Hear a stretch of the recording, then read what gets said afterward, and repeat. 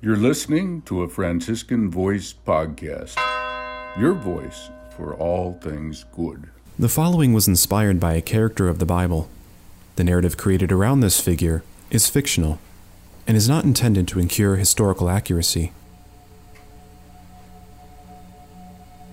Previously on Light Invisible. My curiosity got the better of me, so I walked over to the elder, unsure of what his business was with me. Help me unload the rest of this cart, and then I will see if I can help you unload what is on your mind, huh? Preparing for the Lord entails a feast? I asked. Heavens, no. These preparations will get you nowhere. Like most things on this earth, it will pass away. But what we prepare for in our hearts will be everlasting. There is one thing I don't quite understand. It was God's plan to bring salvation to the world through His only Son, so why was it that He would send His Son as a defenseless and ordinary child? Because God wanted to take the whole human journey with us, to make the full sacrifice on this earth. Christ had to make the full commitment. Do me a favor. Try not to solve the mysteries of God all in one day, huh? The elder picked up one of the small crates and handed it to me. Shalom, my brother. And may your preparations lead you to welcome that holy light we all eagerly await.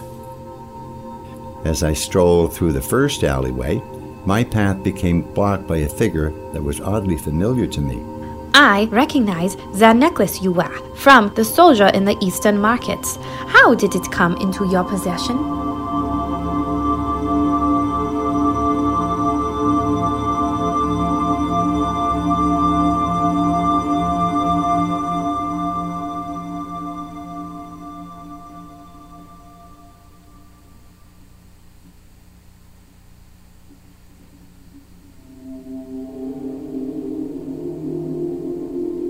This is the reason I normally take the alleyways back home. Its quiet path offers one solitude and keeps me from being observed. But now it has welcomed an observer, the woman with the yellow veil. It looked like she wasn't finished shopping in the markets because she held a large netted sack with only a few green pears to fill it. I don't understand. How is it you have seen this necklace before? I think maybe you are mistaken, I said. The woman shook her head with frustration and responded, I know what I saw.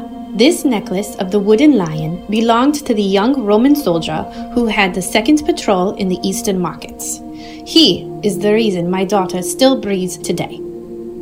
You are not the only one who walks this alleyway. We must speak elsewhere. The woman quickly turned around and walked in haste to a corner that broke off from the alley. My instinct was to follow her without thinking, but it had never been my nature to do anything without proper evaluation. How do I know she is telling the truth and not just looking for coin? Then again, there are not many necklaces in all of Rome like this one. Are you coming? The young woman shouted. Well, perhaps I'll think on it later.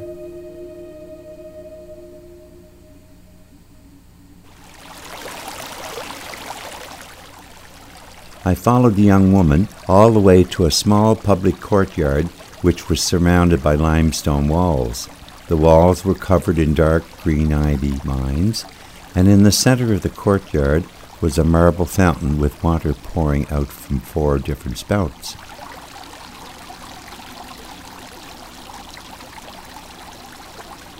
A pleasant spot.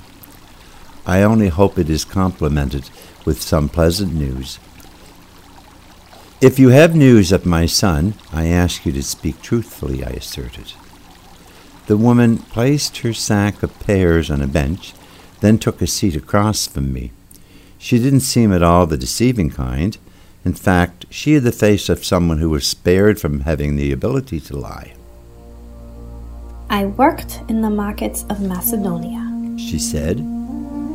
My husband used to manage a small vineyard that provided plenty for us, but he has since passed. Now I work for a foreign merchant selling produce. It makes just enough so my daughter and I can eat. Every day at noon, 2 guards would patrol our end of the market. One of them would always come to my stand about midday and purchase a handful of dates. Around his neck, he wore a necklace of a carved lion, the very one you wear around yours. Grabbing my necklace and holding it close to my chest, I was convinced she was telling the truth. If Caius came by her stand almost every day, surely she had plenty of time to study the necklace in detail. Before I ask about this soldier, how is it you have found yourself so far from home? I inquired. Well, that part actually involves the soldier. No more than 2 days ago, our village was overcome by northern invaders who sought to sack our possessions and destroy anything left over. I was not going to take any chances. So, we started collecting what we could carry, unsure of where we would go. Expecting our journey would be long, I told my daughter to finish packing the rest of our things while I ran to the well to fill up our jugs with water.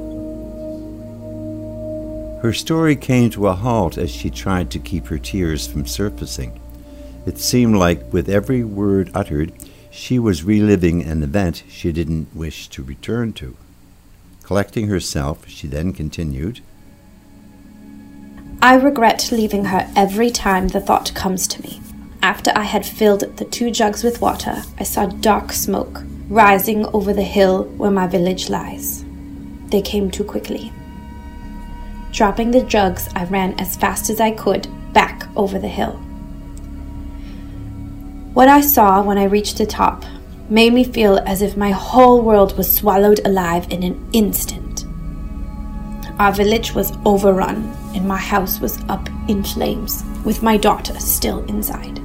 As I ran down the hill, I noticed a handful of Roman soldiers outside the gates. They were prepared to defend the village. I knew if I was going to save my daughter, I would need help. I ran up to the soldier with the necklace, who was sharpening his sword, and begged him to come with me and rescue my daughter. And what did he say? I asked with all anxiousness. He didn't. He simply nodded his head, as if to say he was right behind me. I remember feeling great relief, knowing I would not be alone. It was like the smallest light revealing itself in the darkest moment of my life. We both ran in haste until we reached the house. This time the flames had reached the roof and pieces of it were beginning to collapse. The soldier, realizing we didn't have much time, ran to the side of the house and attempted to enter through the window. However, his armor kept him from sliding past the window's narrow entrance. Just as I was beginning to think there was nothing more to be done, the soldier did something unexpected. He began removing his armor, knowing it was the only way for him to fit through the window. Before I could say anything, he slipped through the window and vanished behind the cloud of smoke. I was paralyzed from such a selfless action, but also at the reality that my daughter might not return to me. Seconds felt like hours as I waited outside, helpless and consumed with worry. When all seemed lost, my eyes caught sight of my daughter's hands, reaching out from the window seeking rescue. I darted for the window and grabbed my daughter's arms. As I began pulling her out from the window, I noticed the soldier. He was the one lifting my daughter up from above the smoke, making her easily accessible for me to rescue. Finally, retrieving my daughter from the window. But before he could reach out, a large wooden beam from the second floor of the house fell upon him, pinning him to the ground. I tried to get in and help, but the other soldiers who had arrived at the scene pulled me back from the danger of the rising flames. When they cleared us away, the flames had devoured the house. As she spoke these last words, I felt my heart crumble as well. I will never forget such sacrifice for as long as I live.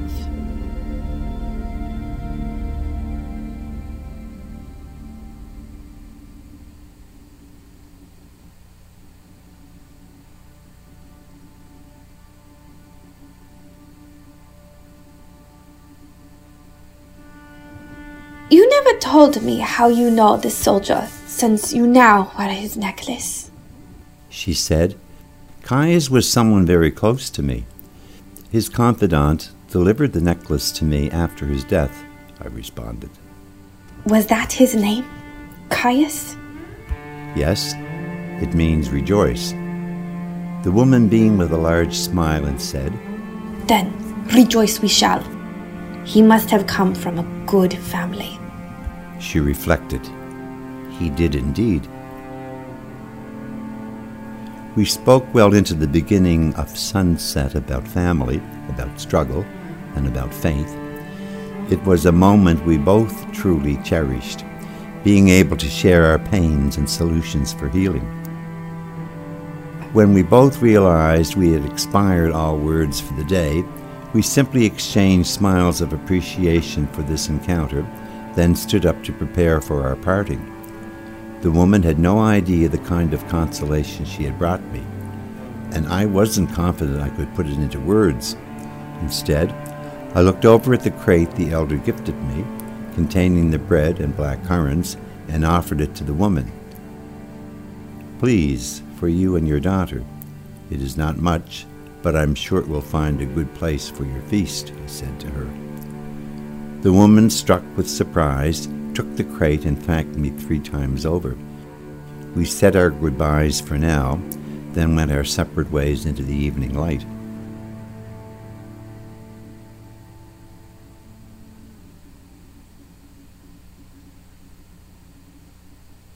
I arrived home before dark and began lighting some of the candles on the windowsill. Though I came back empty-handed, I returned with something far more valuable, the completion of my son's story. The woman's testimony of Caius's bravery brought me back to the conversation I had with the elder about the nativity of the Messiah, and then something dawned on me. The Son of Man came with armor as a vulnerable child. Caius removed his armor, making himself vulnerable to the flames. Christ humbled himself by becoming obedient to the Father, even to the point of death, so that others might have salvation. Caius chose to be defenseless, humbling himself in order to save the life of this girl. What the elder said then is true. God truly was with him. And what is more, maybe this is the model for all humanity, to empty ourselves so that we might fully give up ourselves. The more I reflected on this, the more it became as clear to me, like parting clouds making way for the rays of the sun. Preparing our hearts is a process of anticipating the Messiah's coming by becoming like him. And thanks to my son and his witness, I have a pretty good idea of what that looks like now. No longer would I look upon his armor as a weight of sorrow, but a sign of sacrifice that begets hope, a sign that there is beauty in surrendering. As night drew on, I decided to give Caius' armor a cleaning. It took a bit of extra force to scrub the soot away from the breastplates until its shine returned. When I finished, it looked as new as when Caius had first put it on. Placing it on the wooden stand just under the window, I noticed Luke's Gospel still sitting on the table. I lit another candle, then placed it next to the armor, and took a seat with the Gospel returned once more in my grasp. As I turned to the first page, my gaze fell upon these beginning words in Luke's Gospel. For you, most excellent Theophilus, that you may have certainty concerning the things you have been taught. Reading these words again struck a different chord. It was as if Luke knew these stories would work their way into my life. And it has. When I think about it, the trying times that have surrounded me were never dealt with alone. I have met so many remarkable people along the way who have brought Christ to me. These scriptures came alive because Christ is alive, and he has been pursuing me through it all. So filled was my heart at this moment that my soul began praying for the first time. Come, Lord Jesus, come. Come with your blessed light to dispel the gloom of our hearts. May we look with eyes anew as we gaze upon the face of a child, the Christ, the Messiah. You teach us that humility conceives the truth, that it prepares the soul to embrace love's salvation. Remind us, O radiant dawn, O splendor of eternal light, it is not just a child, but love that is born tonight.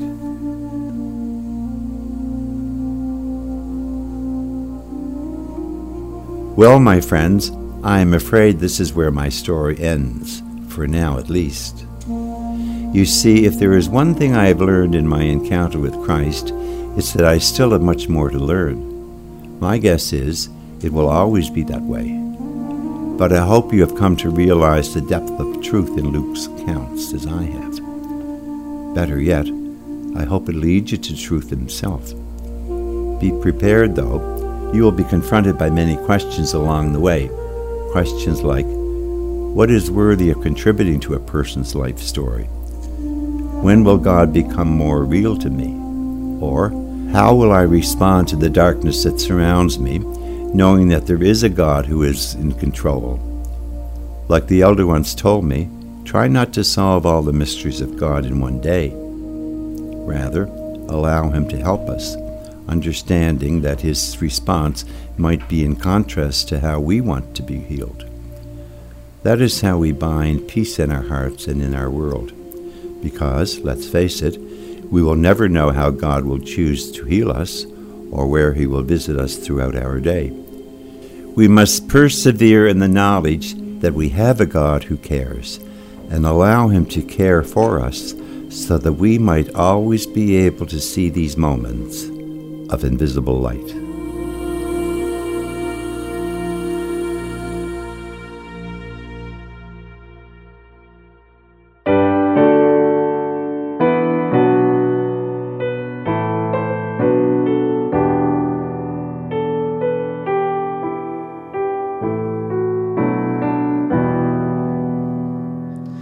O come, Emmanuel, and ransom captive Israel, that mourns in lowly exile here, until the Son of God appear. Rejoice, rejoice, Emmanuel shall come to you, O Israel. O come, O wisdom from on high, who order all things mightily. To us the path of knowledge show, and teach us in your ways to go. Rejoice, rejoice, Emmanuel shall come to you, O Israel. O come, great Lord of might, who to your tribes on Sinai's height in ancient times once gave the law, in cloud and majesty and awe. Rejoice, rejoice, Emmanuel shall come to you, O Israel. O come, O rod of Jesse's stem, from every foe deliver them, that trust your mighty power to save, and give them victory o'er the grave. Rejoice, rejoice, Emmanuel shall come to you, O Israel. O come, O Key of David, come, and open wide our heavenly home.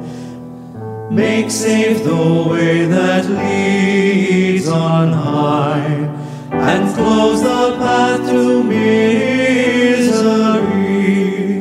Rejoice, rejoice, Emmanuel shall come to you, O Israel. O come, O day spring from on high, and cheer us by your drawing nigh. Disperse the gloomy clouds of night, and death's dark shadow puts to flight. Rejoice, rejoice, Emmanuel shall come to you, O Israel. O come, desire of nations bind in one the hearts of humankind. O bid our sad division cease, and before us a King of peace. Rejoice, rejoice, Emmanuel shall come to you, O Israel.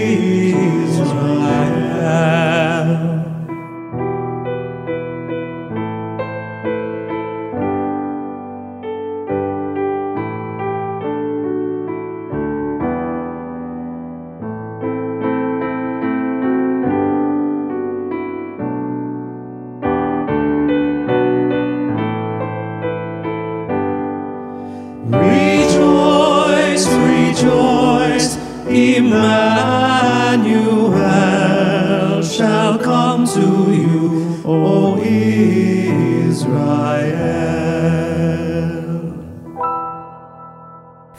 Be sure to subscribe to our podcast and follow us on our website to discover other episodes at franciscanvoice.org.